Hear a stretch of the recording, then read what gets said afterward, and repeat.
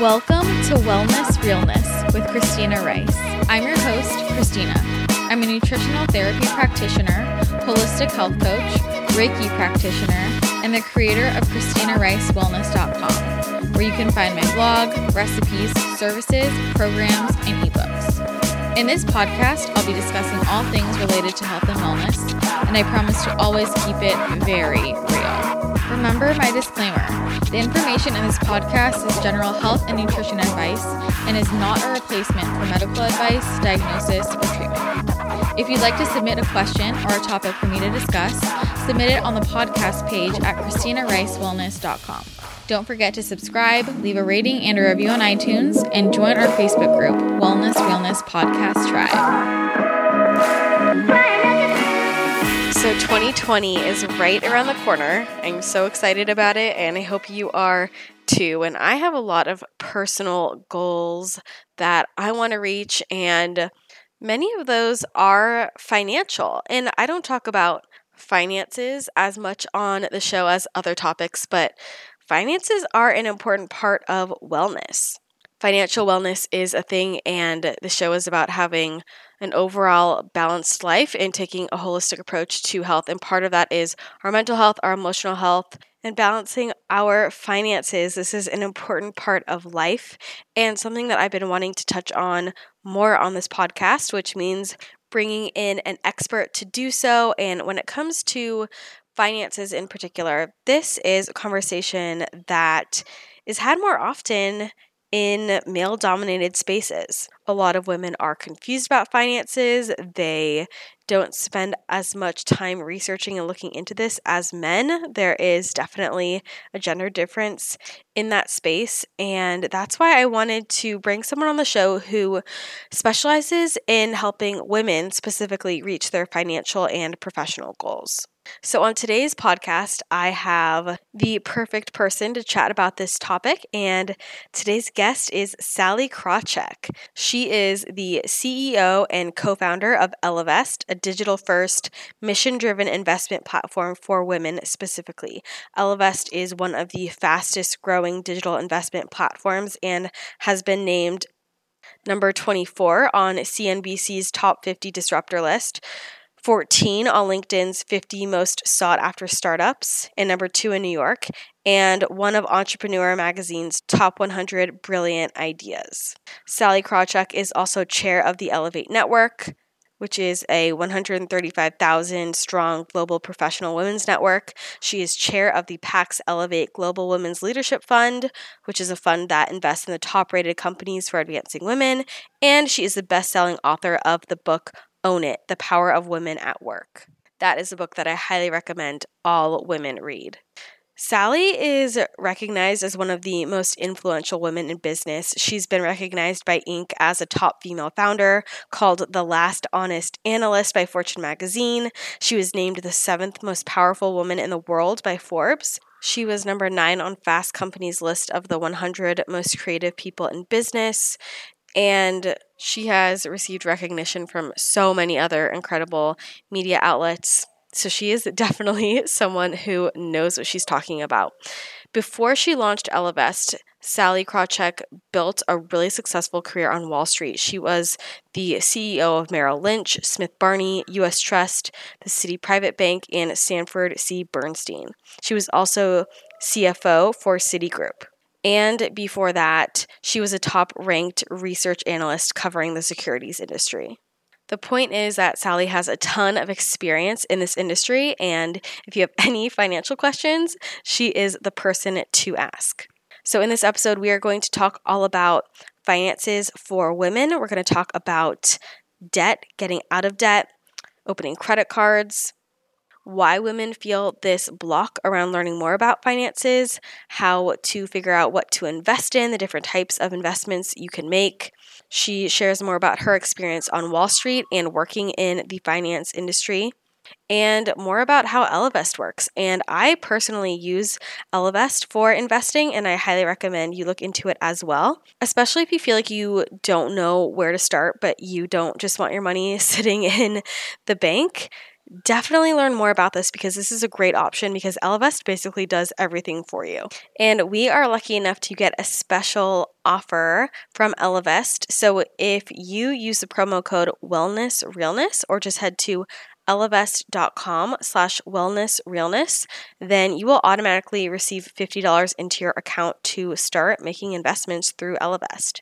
We will talk more about how that works in this episode, and the information will also be in the show notes. And I think after listening to this episode, you will definitely be interested in learning more and using that promo code. I am so grateful that Sally took the time to come on the podcast. It was such an honor chatting with her. She is such an inspirational, influential leader, and it was just such an honor to chat with her. And I'm so grateful that she took the time to come on the show and share all of this knowledge with all of us. And I know that you guys are going to get a lot out of it, so I'm really excited for you to hear this. So if you are ready to talk about all things finances for women, then just keep listening because we are going to hop into this interview with Sally Krawcheck. Thank you so much, Sally, for coming on the podcast. I have been so excited to chat with you. You are such a powerhouse. So for people who are not familiar with you, can you just share a little bit about you and what you do? Yeah. So, and I'm so happy to be here with you today. Thank you for having me. So I am a fintech entrepreneur in my, I was going to say old age, but let's say young age. I spent most of my career on Wall Street. I ran companies like Merrill Lynch, the wealth management business, U.S. Trust. I was Smith Barney. When there was a Smith Barney, I was the chief financial officer of Citi. And today I'm the CEO and co-founder of Ellevest, which is a digital first investing platform for women, the only one out there that was specifically built with thousands of hours of research into what women are looking for in investing, because the investing industry has been a little more male, and the result of it up until Ellevest is that women have kept the majority of their money in cash, whereas men have invested the majority of their money, and it's cost your podcast listeners a fortune over their lives. Yeah, and I want to dive into all of that, but I want to start at the beginning with your experience on Wall Street, and kind of what got you interested in Wall Street and what your experience was like. Yeah, it sort of is one of the great surprises of my life that I ended up working in finance. If you and I had met when I was in middle school or high school or college, I think I took one math class in college and then was like, no, thank you. I was a journalism major. I loved reading. I loved history. And it's just one of these surprises that how the heck did I end up here? And frankly, it was because of money. That when I was graduating from college, there was a journalism job offer that paid not very much. And there were a few Wall Street job offers that paid quite a bit more. And I interviewed on Wall Street because I thought, well, gosh, I should really know about something. And so my original thinking was, well, let me go to Wall Street and then become a business journalist. And to sort of more my surprise than anybody else's, I never got back into journalism. I should say, as a side note, I tried. I couldn't get a job offer, but I ended up staying on Wall Street and building a career out of it, surprisingly to me. And how did you feel being in such a male-dominated space? I think a couple things. I think, when people say, did being a woman on Wall Street hurt you or help you? My answer is yes. And it is very easy for us to talk about the time when I had the Xerox copies of the male genitalia left on my desk, when people would just make fun of me for being a woman, when I was, not on the great teams that were doing the great deals when I was in investment banking, but on the one that I was literally told to babysit an older investment banker and keep him from getting in trouble. So there were those where, you just felt like, because of your gender or because they didn't like Southerners or because who knows what, people were trying to run you out of the business. There's actually sort of a positive to it too, which we never talk about, which is that if I was good at my job, when I was a research analyst, if I was good at my job and the clients really just wanted to make money and I had, 18, 20 competitors and I was the only female, you couldn't forget me. You could forget the guys. You could forget, oh, that one great analyst. Well, he's a man. He's got brown hair. And where's why? Like, what? But it was, it's that woman. And if you said, well, she's got sort of a Polish name. So in some ways, it helped me because because I stood out, and if you were good and you stood out, you could have a pretty swift career trajectory, which in fact I did. I was the fastest at the time. The Financial Times said that from the time I started as a research analyst, covering different stocks in the industry, to the time I was ranked number one in the field, was not to brag, but it was a record amount of time. And I think in part because I just stood out. And how did the men around you respond to your success? Depends on which man. I had some great men. I got my first real promotion from a gentleman who was my boss's boss when I was 5 months pregnant. And it wasn't like you couldn't see I was pregnant. I assure you, when I was 5 months pregnant with my daughter, I looked like I was 27 months pregnant. So I had those who just go. And then look, there were some who were not so open, and maybe it was gender, maybe it wasn't. But, when I was promoted, my then second promotion to director of research, the gentleman who had been my mentor, who would then end up working for me, who had turned down the same job, by the way, 50 times, right? He was asked 50 times. 50 times he said no. Then they came to me. He had a fit in public when I got the job and said he would refuse to work for me. I shouldn't get it, et cetera. And, was it ageism? Was it gender? Was it, sexism? It's hard to say, but it was certainly Sallyism of some type. So there were some tough times. And there was one other guy at the same company where when I would stand up to speak in the morning meeting, he would just shake his head and let out these huge, long sighs. And it was a sort of weird feeling of there's actually nothing I can do with him that's right. That here I am in a professional situation where if I zig, he's going to say I should zag. If I zag, he's going to say I should have, gone lateral. And that was tremendously frustrating to just feel like before you opened your mouth and anyone knew you, that there were, several, strikes against you. Yeah, I can only imagine. So how did you kind of get through that? Did you ever think about just stopping? No. Yeah, I just couldn't have. Right? I mean, can you imagine, right? This guy who was my old mentor has a fit when I'm promoted. And then what am I going to say? Never mind, I quit. Yeah. You just go on. And if not for you, then your kids are watching you, even if you don't know they're watching you. The other women who are 2 levels more junior to you. And then, just sort of having a sense of pride in one's work. And I thought, first of all, you're not going to outwork me. And you're just not going to run me out of here. And so there were some miserable years. I mean, and by the way, years. But, they paid off because I was taking risks. I was working hard. I was sort of playing to win. I wasn't playing it safe. And, I got the opportunity from Sanford Bernstein, where I was promoted to run 386 people because I had taken risk, because I had a strategy at Sanford Bernstein that was different from the rest of the industry, because it was very client focused, because it eventually paid off with a lot of business. It put me on the cover of Fortune magazine as the last honest analyst during a period of scandal on Wall Street. And as a result, I got the opportunity to run Smith Barney and the Citi Private Bank for Citi, which was, I went from the few hundred people to something like 45,000 people. So a lot of risk, a lot of determination and resilience. And there were points in my career when it paid off. What do you feel like was the biggest risk you took? Well, I think, it maybe came down to the very first risk I took, which was the first piece of research I published as a brand new analyst that nobody had heard of before in an industry that, quite frankly, I was not particularly familiar with, but I did a lot of analytics in the numbers. So the very first piece of research I published was negative. And as I was getting ready to publish it, the feedback I got from a person at the company who I really do, I think he had my best interest at heart. We were both from the same hometown. So it was sort of like, hey, look, let me give you a heads up. He said, Sally, just don't go negative. Just stay in the pack, write mildly positive research. You can be successful. It's Wall Street. You can make money. And by the way, if you're negative, then we're going to be mad at you.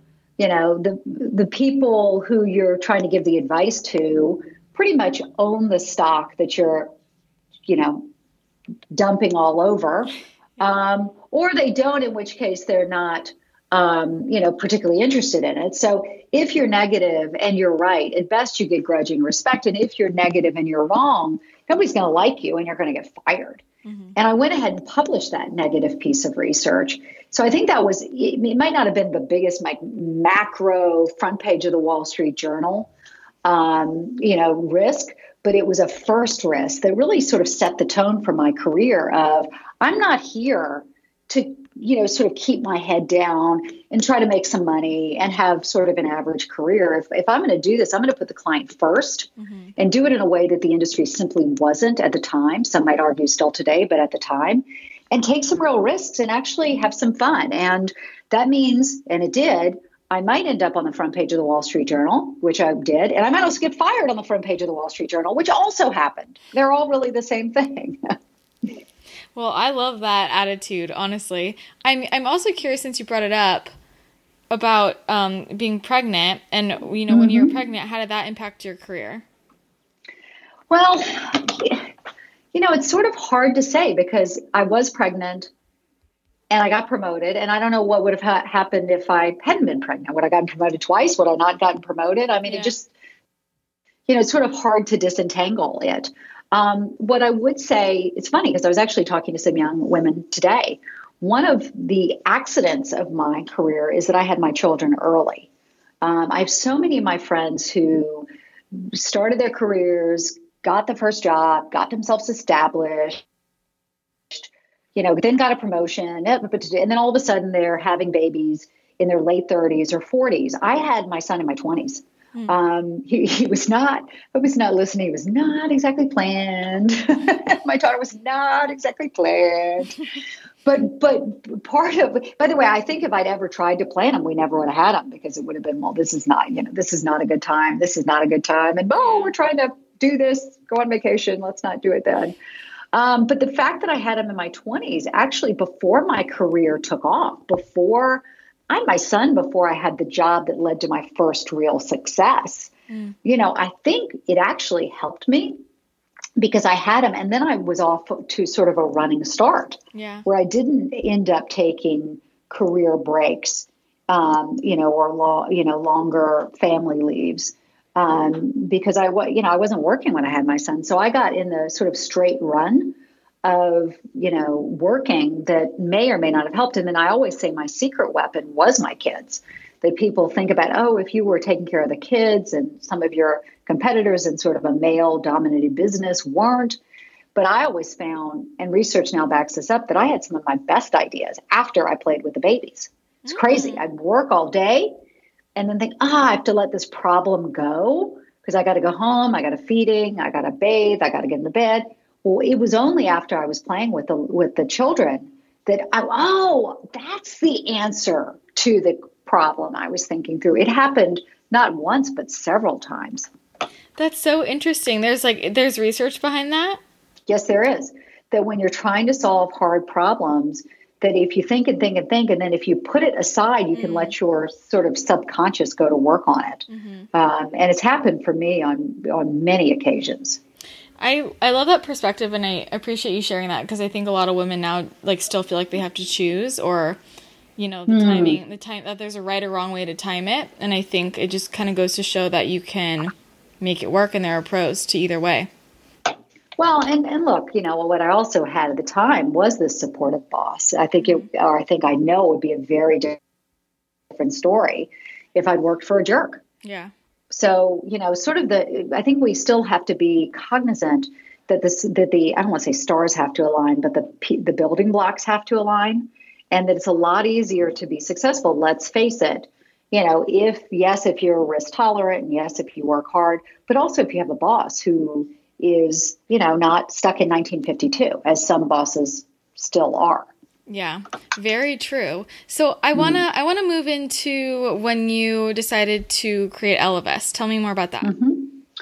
Well, that was really, it's interesting. Before I founded Ellevest, I had a number of people say, Sally, you spent all this time in the investing industry and you're a woman, and why don't you, start an investing platform for women? And my reaction was completely negative for like 6 reasons. Like, women, what do you think? We women need our own thing? How dare you? And that's sexist. And we're some dumbed down junior varsity, but I was in the bar. I mean, like everything, right? I remember actually sitting in a friend's office out in San Francisco, and he, I had every excuse. Like, we don't invest as much, and we're more risk averse, and every line of just BS came out of my mouth. And then one morning, again, after thinking this through and putting it aside, and I'm literally putting on my mascara, and I'm like, son of a gun. I had a series of revelations, one of which is that the retirement savings crisis in our country is a woman's crisis. 80% of us die single.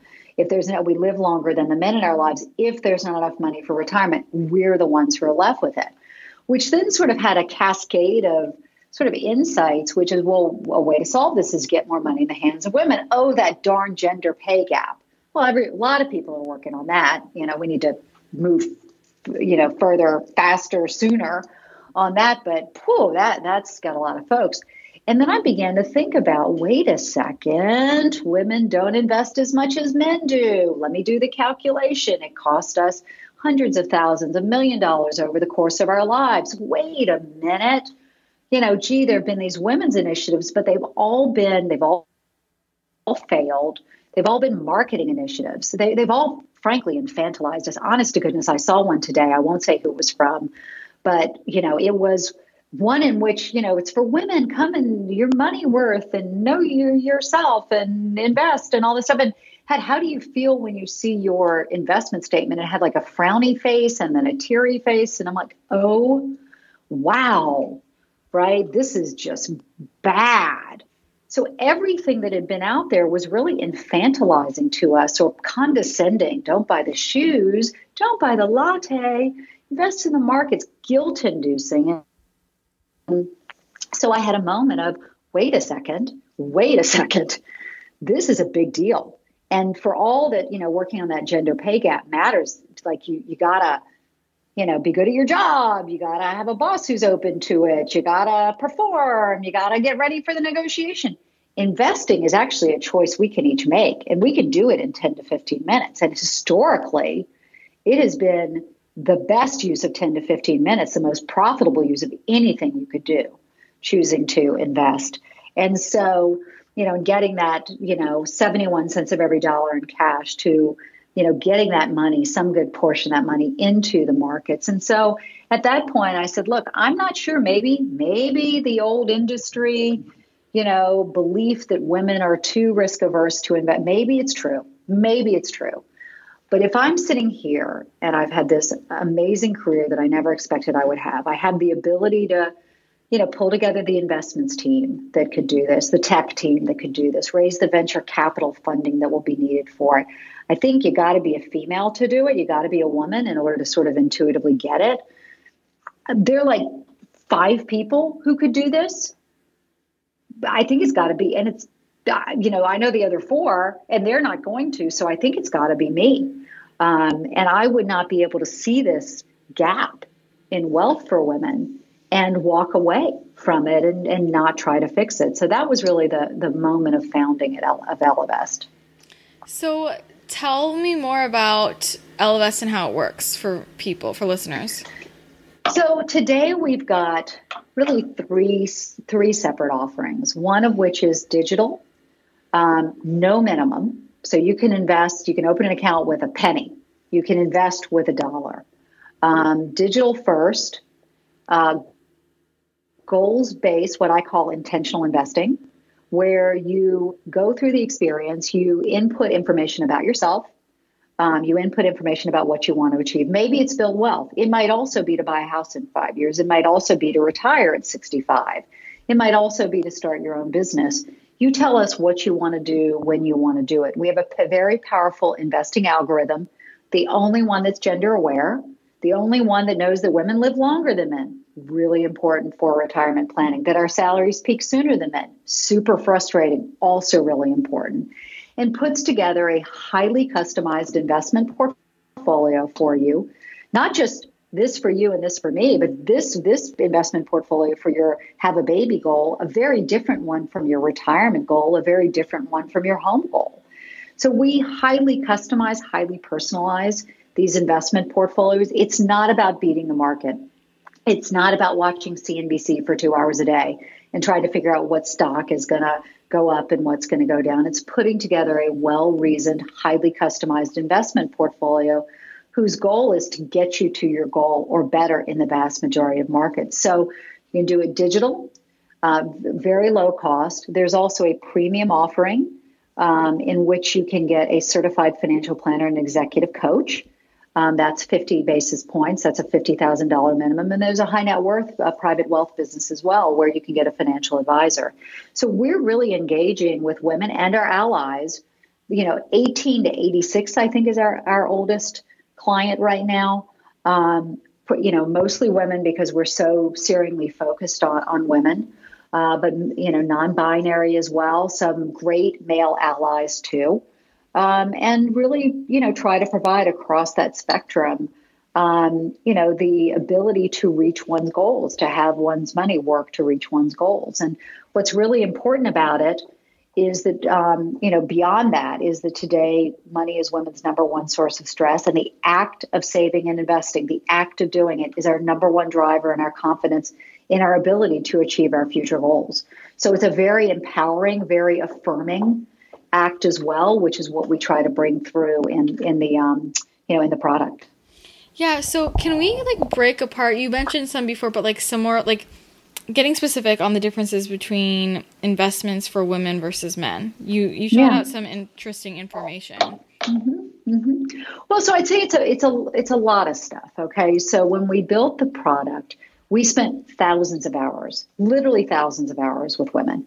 And we learned, we built the algorithm, as mentioned, the only gender aware one. So look, it's important if you're a woman for your investing algorithm to quote unquote know that, because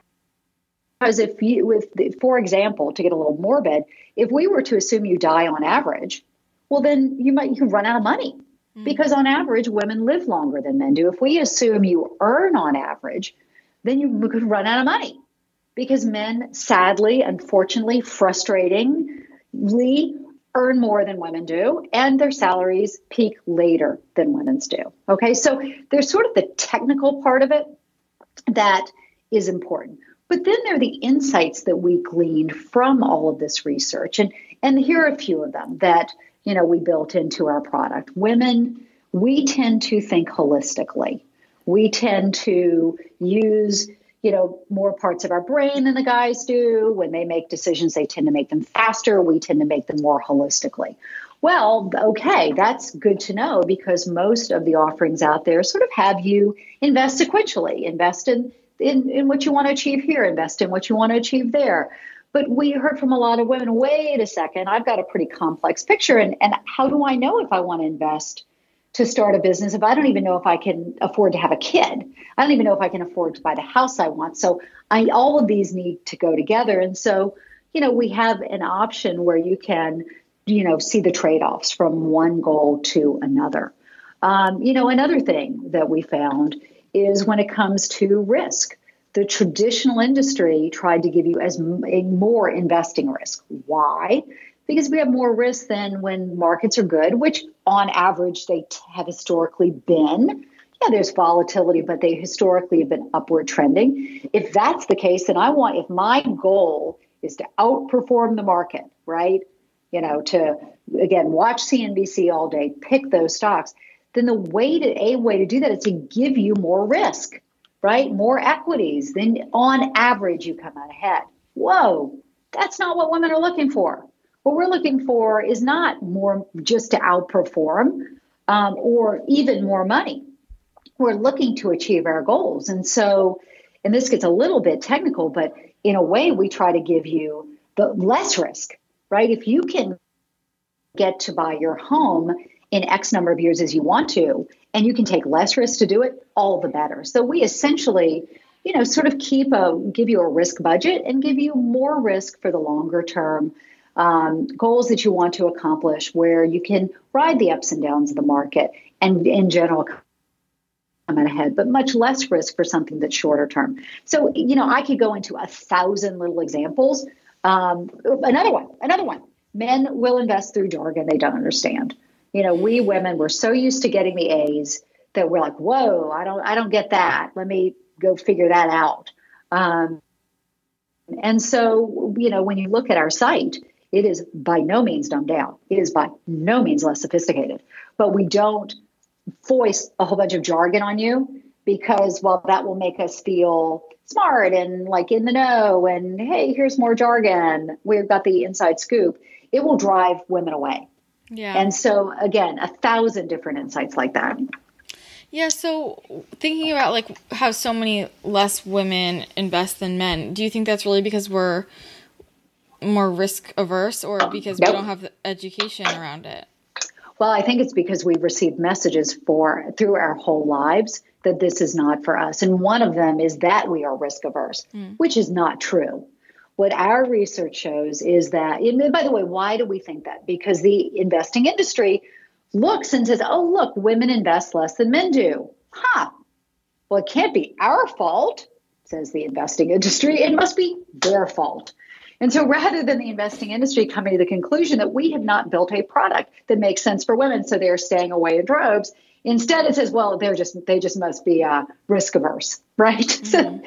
So from childhood, even today, even, in 2019, 2020, we send messages to girls and to young women and women that money is really more of a male, expertise. So in households today, little boys are given higher allowances for the same chores as little girls.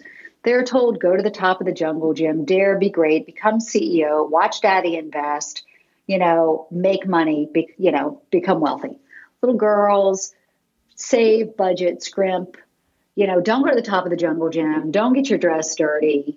Money is scarce. Mm-hmm. When at school, boys get higher grades in math for the same answers as girls. When we get older, young men, there's plenty of male money media. CNBC, we've talked about, Bloomberg, Fox Business, Barron's, Cranes, Old Money Magazine, you name it.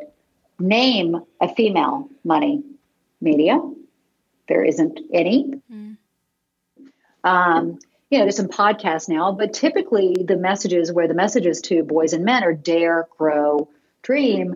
The words we use around money for women are budget, save, scarce. It's not, we saw one headline not so long ago, financial planning doesn't have to be really, really hard. I guess it just has to be really hard, and then we receive these sort of coded messages that drive me nuts that are things like, don't buy the latte, don't have the facial, invest in the markets instead, and you'll become a millionaire.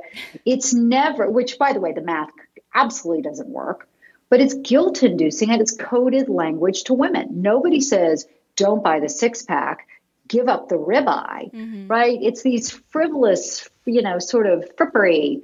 So we receive messages as women that we are not good with money. And that we are not good at investing, even though the research tells us quite the opposite. So I think it's society has sort of said money, not in so many words, but money is for men. Mm-hmm. And by the way, when we look at the industry, it doesn't make sense to us, right? We look at the industry and 86% of financial advisors are men and 90% of mutual fund managers are men and 98% of mutual fund dollars are managed by men. So we look at the industry, we don't see ourselves in it. The language is very male, alpha, outperform, beat the market. CNBC and Bloomberg are very sports-like, and the industry symbol is a bull. It is a phallic symbol. So I don't think it's that we're risk averse. In fact, I know it's not. It's that we have essentially received messages, multimedia messages, that, ladies, this is not for you. Yeah, and I'm sure a lot of people listening to that are connecting very much with it. It's probably resonating. So what would you suggest to someone who is listening to this thinking, that's me, I'm kind of scared of this whole investment thing. Where do I start? What do I do? Well, Ellevest seems like a good place to me to start because it was built for your listeners, and it really just doesn't take particularly long. I would urge you to, to go in, to look around, to begin, see what it's about. You and I were talking earlier.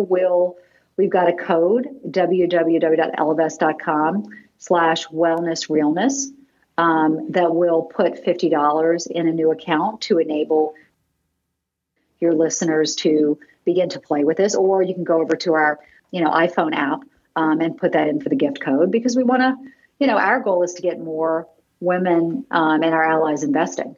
And so, for us to make it easy for you and really risk-free to start is important for us. Well, thank you so much for including that code. I'm sure everyone's very appreciative of it, as am I. But you were talking before about how, so many of the resources are very male focused. Are there any resources that you recommend people if they just want to learn more about finance in general? Yeah. We spend a lot of time on that at Ellevest. So, because we actually saw such a big opening in the industry. If you and I had this conversation 2 years ago, I would say, gee, I don't know. Mm-hmm. I don't know. There's some books out there, but, oftentimes they can be written by people who don't have the firsthand experience, have not spent their lives in the industry. Mm-hmm. So we produce an enormous amount of content at Ellevest, just for this, just to look at these money issues from the lens of women, because again, things can be quite different. One of the first pieces we did was the real cost of a career break, because no one actually sat down and calculated if you take off 2 years to look after the kids. That's amazing. But we hypothesized that we were probably substantially underestimating the cost of it. And in fact, we were. I'll leave that hanging there so people will go look for the article. But if you go to ellevest.com/magazine, we have just a tremendous trove of articles, sort of short books in there, et cetera, that can be, the 5 things you need to know before you invest, the Go-Getter's Guide to investing, to closing your gender pay gaps, everything with a view toward the perspective of women. I love that. I'm curious when you think women should start investing, at what age? As soon as you possibly can. Right. Yesterday is exactly the right time to have begun investing. If not yesterday, then today, because the power of compounding is so key. $1 invested today is worth so much more than one invested 5 and 10 years from now, historically. That's because you can, you invest money, you earn a return on it. The next amount of return you earn is on the money plus the return. And then it's on the return plus the return. And then it's the return plus the return. And so it can, if it takes in a certain market scenario, X years for your money to double, because that principal grows, it takes less than X years for the next doubling and less than that for the next doubling. So today is the best day to do it. And that, the right way to think about this is to think about your take-home pay as to shoot for. You might not be able to get there right away. You might not ever be able to get there, but a rule of thumb is 50% of your take-home pay goes to your needs. So your rent, the gas, the clothes you need for work, 30% to fun, and 20% to future you. And that's the stuff that will set you up to grow your wealth. So maybe in the short term, that's paying down credit card debt that's outstanding. Mm-hmm. Maybe it's paying down high interest rate student loan debt that's outstanding. Maybe it's getting some money in the bank as a cushion. And then it also becomes investing in your 401k at work. And it's also, investing, in a traditional investment account, like one you can get in an Ellevest. And I was so proud. My daughter just started her first full-time job, and she last night came home and we were looking at her budget.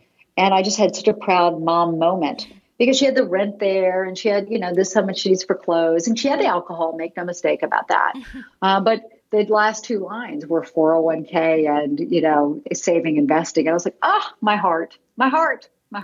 This taught her well. I'm so proud.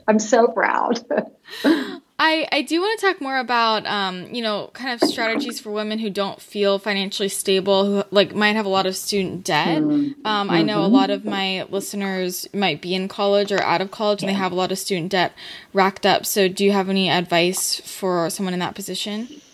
Yeah, I think, look, it is, first of all, I think, I'm not happy that, my generation could go to school and graduate without student debt, and that, this generation is burdened with it. It's just simply not fair. That's Sally Krawcheck's opinion. And we should think about that when we go to the ballot box. What I would say is that, don't blame yourself. This is not your fault. And, really, locking into being smart about it. And so what that means is that if you have student loan debt outstanding that has a 7% or higher interest rate to it, maybe 6% or higher, you want to really focus on getting that paid off. Now, I want you to pay off your credit card debt first, because that's the highest interest rate. That's the thing that really bleeds away your wealth. But for the student loan debt, anything above 7, really focus on paying that off.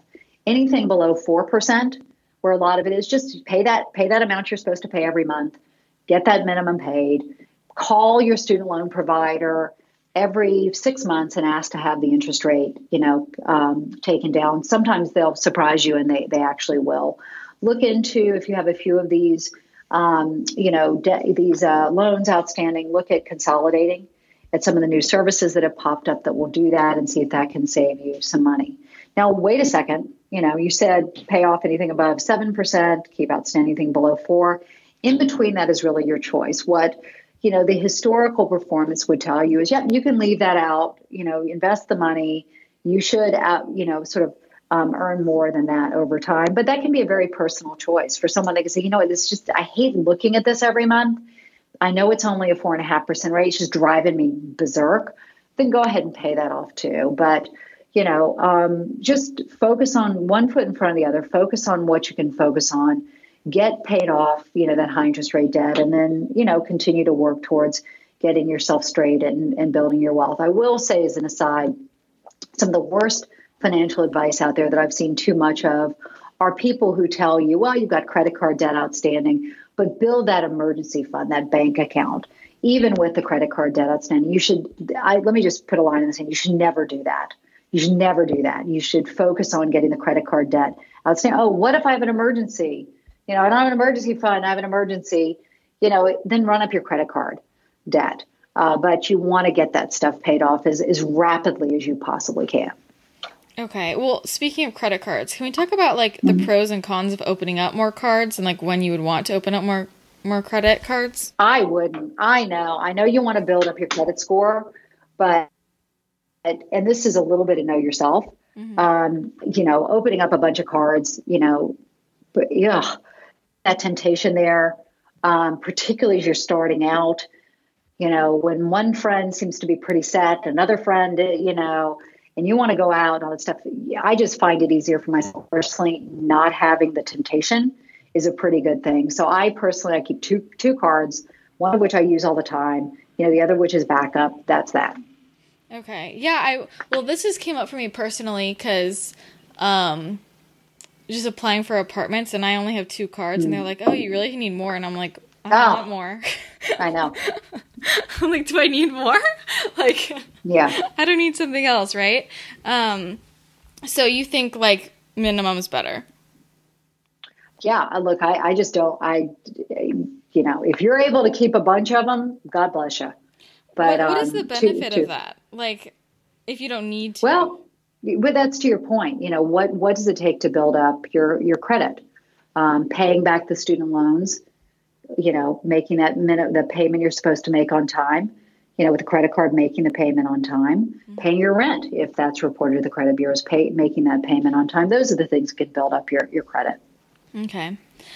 So what about just talking about investing your money in general and all the different ways to invest? Can we talk about that and the different options? Okay, tell me more. Like, if you're going to invest in stock or in property, like all these Yeah. different options, like how to know how to navigate that. Well, and that's where an Ellevest can help you. Look, even I have been at this my whole career, and I have, of course, I have an account with Ellevest, and I have an account with one of our financial advisors, because that can be a key to investing. Is, whereas with our dad's generation, it was what stock to buy. Well, we shouldn't be mucking around with all that. It's what asset classes should I be in? Should I be in equities more? Should I be in bonds more? Should I buy my apartment? Should I invest in, as I get greater wealth, alternatives that are neither stocks nor bonds, et cetera. And that's a decision that Ellevest makes. That's what our expertise is. That's what a number of the investment firms' expertise is. But to take a step back, stocks, highest risk of the traditional investment, typically higher return. Stocks, also called equities, represent small slivers of ownership of a company. So if you own the stock of Facebook, you own, in theory, maybe that chair at Facebook over there. In reality, this is the portion of Facebook's earnings that belong to you. If the company pays a dividend, this is the portion of the dividends that belong to you. Equities tend to, because of that greater risk, what if the company goes bankrupt, has historically more than paid off that risk by appreciating more. So stocks or equities, since the 1920s have gone up about 9.5% a year, each year. Now, wait, I don't remember any years that went up 9.5%. Well, typically it doesn't go up that amount. It'll go up 12%, and then it'll go up just 6%, or it'll go down 10%, it'll go up 20%. There's what is called volatility. But when you look at the trend, it's upward sloping with volatility along the way. And one of the mistakes I think we make as women is we tend to, because again of how we've been socialized and educated, we tend to overestimate and over-remember what the downside was in the past and don't remember the upside as much. So that's number one. That's the stocks. The next is bonds, otherwise known as debt, which are the loans that essentially you as an individual make to a company. The money you put in is in essence lent to the company. You get that money back, you get interest payments, and you get that money back over time in the form of principal repayments. Typically less risky because the bondholders get paid before the equity holders get their earnings, but not as much upside. And if you think about an individual bond, nobody's going to give you more than you lent them at the end of it. You get back what you put in. And so the returns there can come from, the different market scenarios, broader interest rates are doing, but they also come from interest payments. And so an historical, straightforward asset allocation has been for younger people, more of these equities or stocks, less of the bonds. And then as you get older, as you get to your parents' age, it'll be more of the bonds and less of the equity. A separate decision, sometimes related, but sometimes separate, is should I buy an apartment? Does that count? Okay. Apartments and homes are fantastic. They are great for living in, and they have been historically pretty good investments. Whereas the equity markets have gone up, 9.5% each year on average, with lots of, up and downs in between. The real estate market, different in different parts of the country, but is averaged closer to 3%. Okay. The other issue with real estate is sometimes it's hard to sell. That with, the stocks, the New York Stock Exchange, the NASDAQ, the stock exchanges are open 5 days a week. I mean, not Christmas and Thanksgiving and stuff, but 5 days a week. You want to sell your home, you can go months or years in which it's on the market. And so those can be terrific investments. But, if I came to you and said, hey, I have an investment, it's not called real estate, it's called SMEAL estate, and on average, the returns have been 3% annually, but you have to tie up your money and you might not be able to get it back. And, it takes the mortgage, i.e., you got to take on some lending in order to buy. You'd be like, yeah, I don't think so. So it does have a place. It's just hasn't been historically as attractive investment. Okay. Thank you. I think that's a very helpful breakdown. Great. And for people who are just starting to invest and, maybe they want to go make an Ellevest account, is there an amount of money that you would say is like, this is a good, like somewhere to start, like ideal? Well, and that's why we have no minimum, because look, the truth is investing has felt inaccessible for us. Yeah. I mean, not for me because I work in the industry, but for the broader us.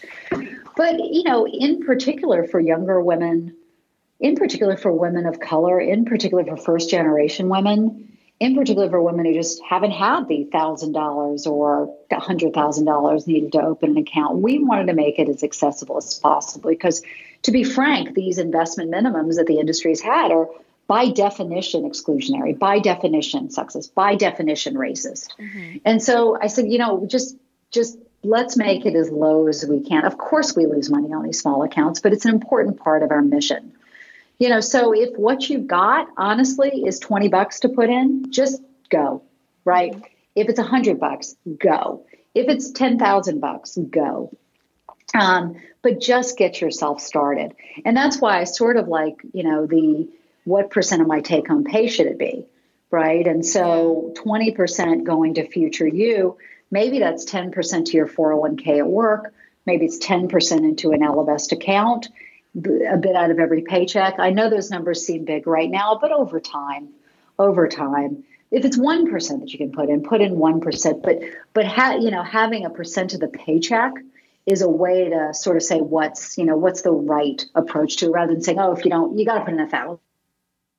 Right? No, just put in a percent out of every paycheck. Therefore, you're making it a habit. It's getting taken off the top. You don't even think about it after a while. Yeah. No, I appreciate you saying that because I think everything you're saying and doing, it does make it so much more accessible. And I've had this conversation with so many of my friends, like just feeling very inadequate in terms of finances. Like we don't even know how to approach it. Well, and that's because you've received two things. You've received these messages and so all women are like, oh, I'm just not good at this, right? How can today it still be an attractive female characteristic to be bad with money? No wonder, money is our number one source of stress. But then, of course, we don't teach it at school either, unless you go to some particularly great school. But my kids didn't get personal finance in school, and it's seriously an outrage. Yeah. They really need to put this in every high school. Oh, I mean, let's be honest.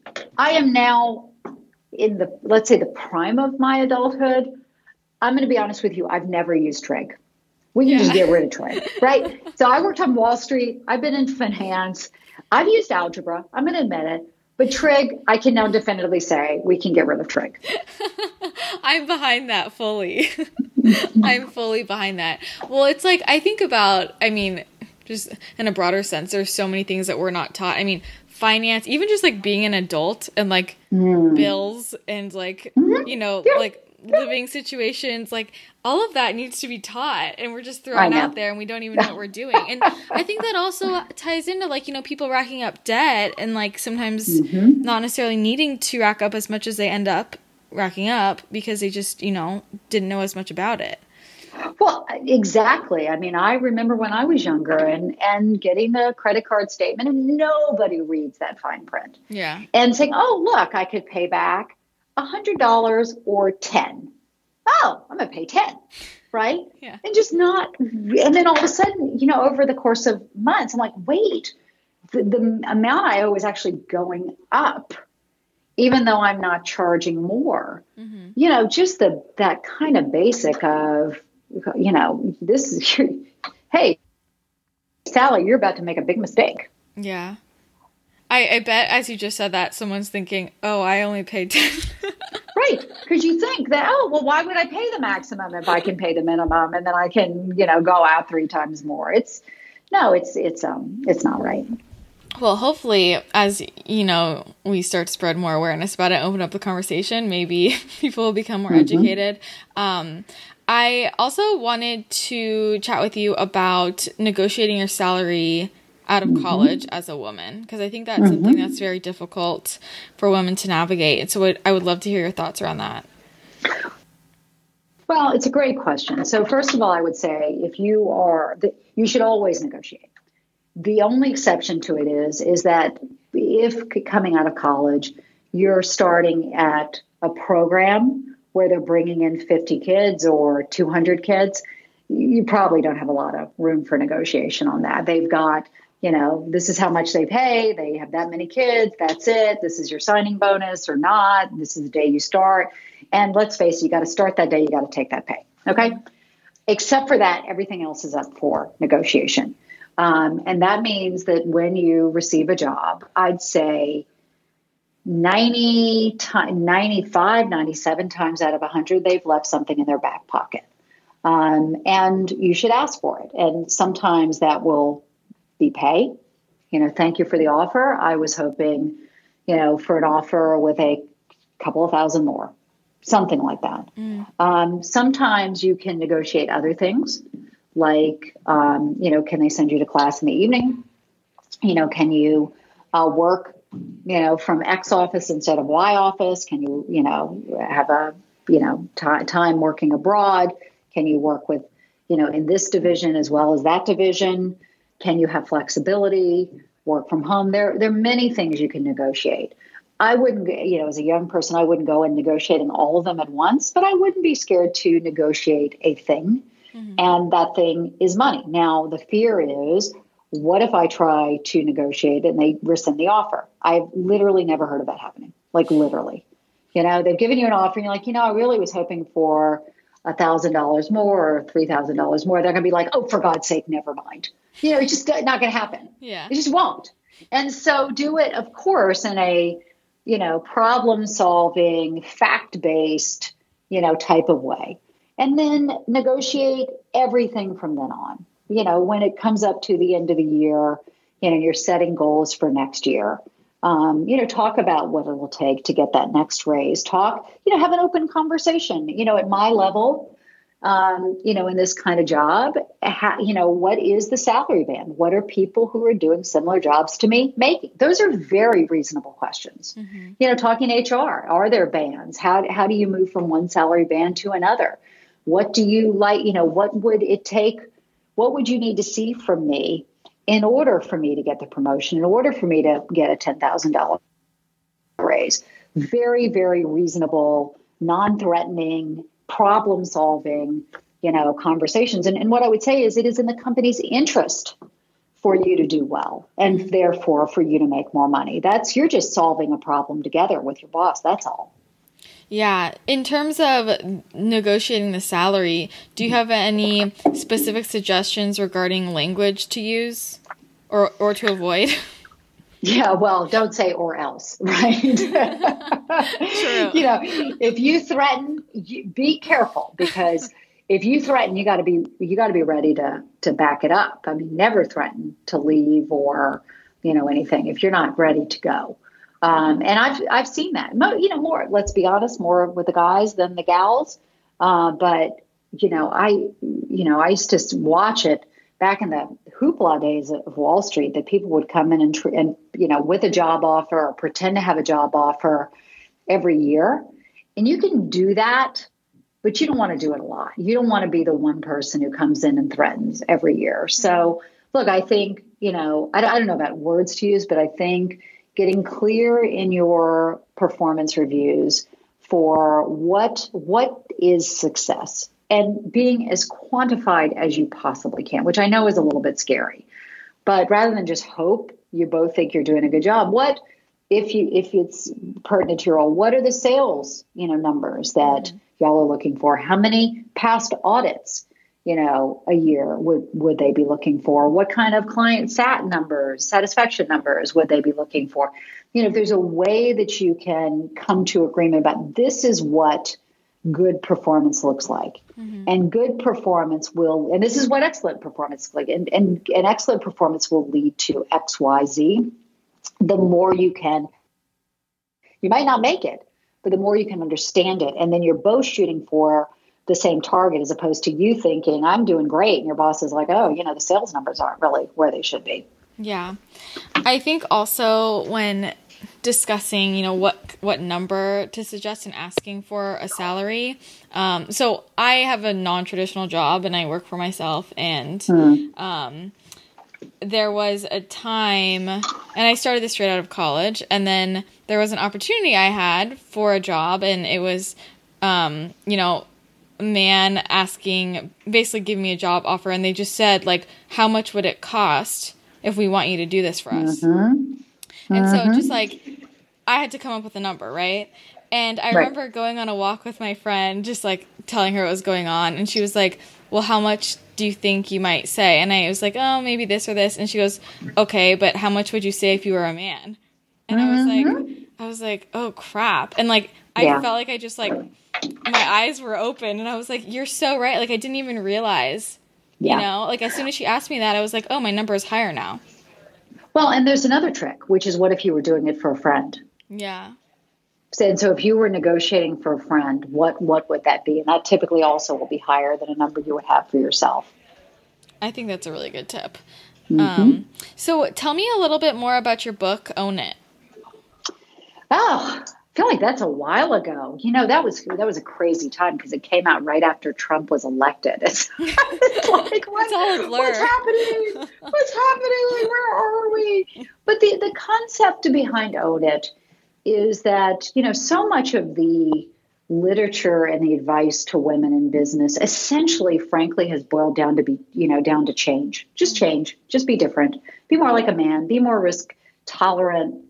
Be more certain, be more this, be more that. And as I look at it, stepping back as a business person, I see, the power of diversity is not bringing in a bunch of people who are different and telling them to act like the majority. It's by allowing our diversity to flourish.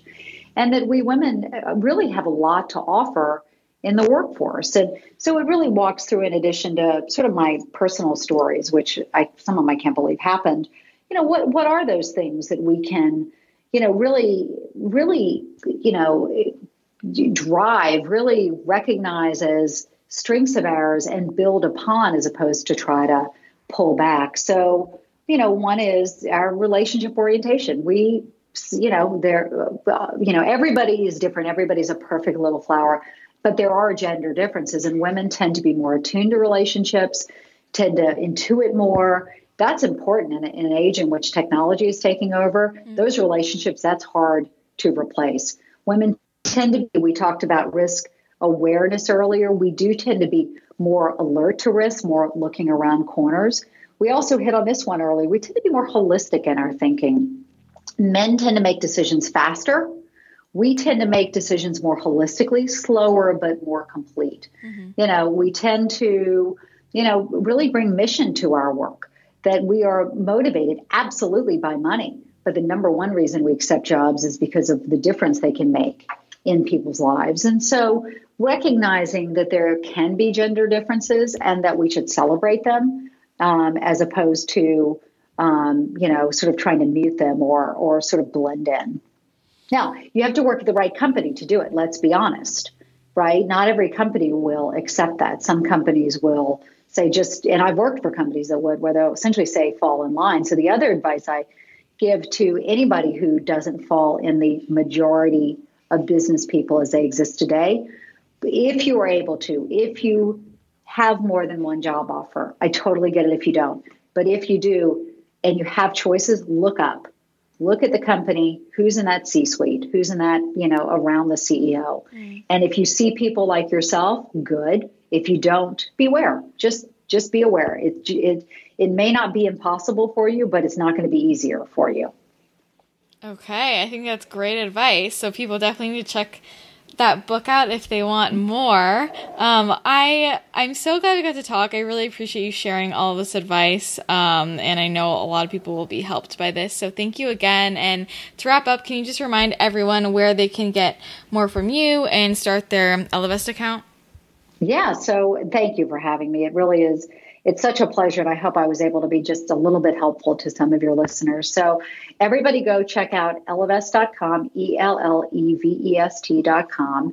And for new clients, if you type in the code Wellness Realness, either in the gift code on the app or ellevest.com/Wellness Realness, you'll get $50 to open your first account, because we at Ellevest are all about putting more money in the hands of women. And so we want that to really start with your listeners. Put money directly in their hands so they can begin investing. Perfect. Thank you again so much, Sally. I so appreciate it. My pleasure. Take care. Thanks. Thank you so much to Sally for coming on the podcast and sharing all of her knowledge. Don't forget that you can head to ellevest.com/wellnessrealness and you'll get $50 into your account to start investing with Ellevest. And you would definitely want to take advantage of that. I definitely did. You can find a ton of resources at ellevest.com, and don't forget to check out Sally's book, Own It. If you enjoy the show and think someone else would benefit from it as well, make sure you share it with them. If you share it on social media, make sure you tag me and Wellness Realness Podcast, and that way I can say thank you. You know I always love when you share your favorite episodes. And if you're not already in our Facebook group, Wellness Realness Podcast Tribe, make sure you hop into that Facebook group. You can just search and request to join, and I will add you in. As always, if you enjoy the show and want to show your support, make sure you leave a rating and a review on iTunes. It really means the world to me and helps me spread the word about the podcast so that we can continue to grow our community. That's going to be it for today's episode. Thanks again for tuning in. I hope you have an awesome rest of your day, and I'll chat with you again next time. Bye.